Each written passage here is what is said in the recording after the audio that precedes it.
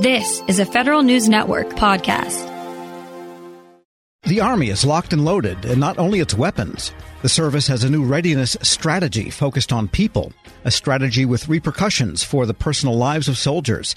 It's called REARM, which stands for Regionally Aligned Readiness Modernization Model. REARM challenges some of the most basic tenets of the Army. Federal News Network's Scott Maucione has the latest from the Association of the U.S. Army Conference. Scott, describe REARM for us. This is one of the Army's big changes in readiness. And what it's doing is trying to make itself more predictable to prepare for future conflicts, to prepare for near-peer competitors, to modernize more effectively, and also to give its employees better lives. And what it really does is it makes extremely predictable training cycles, deployments, and modernization time frames for certain weapon systems and things like that. So that the Army really can just sort of kind of run on autopilot. It can give people heads up for when they're going to leave and, keep their family in the loop. And then, what they're hoping to do during this 2023 to 2027 range is stay predictable for their employees, but unpredictable to adversaries. And that's going to be one of the big challenges.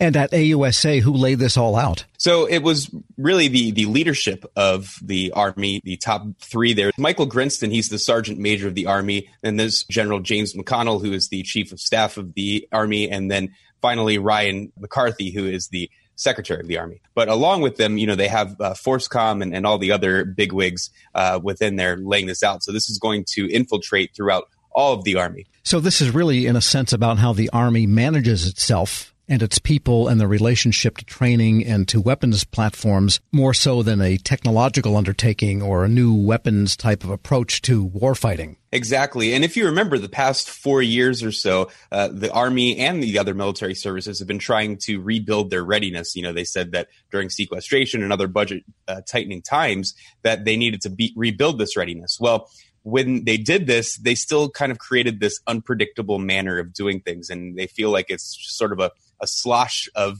when they're upgrading things and all that sort of stuff. So putting this predictable time frame is going to make them a better employer. It's going to help them stay organized and hopefully make them a better service. Yeah, maybe the hurry up and wait slogan will finally go to its long overdue grave here. And what do you think soldiers will see from their point of view that's different from what they see now? Well, they're going to see less training where they're going to have to go out and deploy, and they're changing some of their combat training centers so that they don't necessarily have to do the live fire exercises or have to deploy in battalions that are doing simulated warfare. Other things is that they're going to be able to see their operational tempo come at a time that is more understandable. Right now, they don't know where they're going to go next, who they're going to go with, how long they're going to be gone. They're going to try and tell people those sorts of things way ahead of time so that they can make the daycare accommodations that they need to make so that their spouse can get ready with their job, all those sorts of things that really soldiers just have to do at a drop of a hat. And what about the security implications of that, with maybe other people knowing who's going to be going where and for how long? Right. And that's sort of the big challenge, is that they're going to have to keep themselves unpredictable in the sense of, moving things, I guess, maybe in secret. They haven't really outlined how they're going to be doing this. But, one of the other parts of this is regionally aligning things. So things will be in a much more hyper-local sort of linear organization. You might have your Eastern European and then your Western European, something like that. And that's something they're also going to have to work out with the combatant commanders, which work on a much larger global scale and, with much larger areas of land. So this is something that's really going to kind of permeate throughout the whole military as well as they sort of figure this out. And as they set these things into motion, how will they stay agile? In other words, they're going to know what large blocks of people will be doing in the foreseeable future and for how long and from where.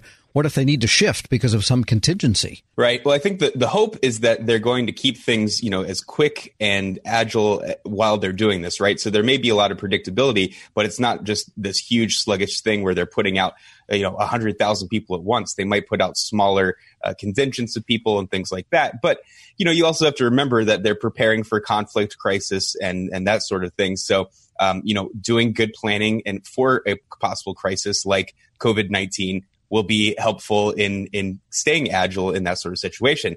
But, all said and done, this is still the military, and there will be times when things won't be predictable. When you do hurry up and wait, sure. Right. And what else is different did they outline? Well, I think the weapon systems are going to be what is, kind of the big thing about this. They're really focusing on people, but weapon systems are going to see predictable upgrades, and that's going to be something that's going to be helpful for companies and industry as they kind of look for RFIs and RFPs and things like that. And the soldiers will be able to also see their weapon systems upgraded at a regular time, and they're not having to maybe sit in old junkers and things like that. One of the other things about modernization is that you need to divest from these legacy systems, and that's another part of what they're really trying to do with this is get rid of all that old stuff. You've heard of Night Court in the sense where the Army has been going through and finding all of the systems that they don't need and cutting that, and then trying to make savings so that they can put that into further modernization and growth. So,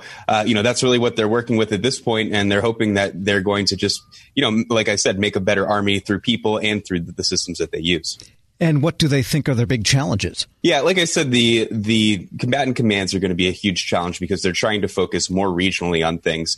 The other thing, really, like you said, is the manning, creating a managing strategy that supports reorganization, provides stability for modernization, and maximizes skills. That's really hard to just put on a timetable and, maximize how you're going to make people learn or train and things like that. So, they're really going to have to do a little bit of a wait and see sort of approach to this. Federal News Network, Scott Maucione, thanks so much.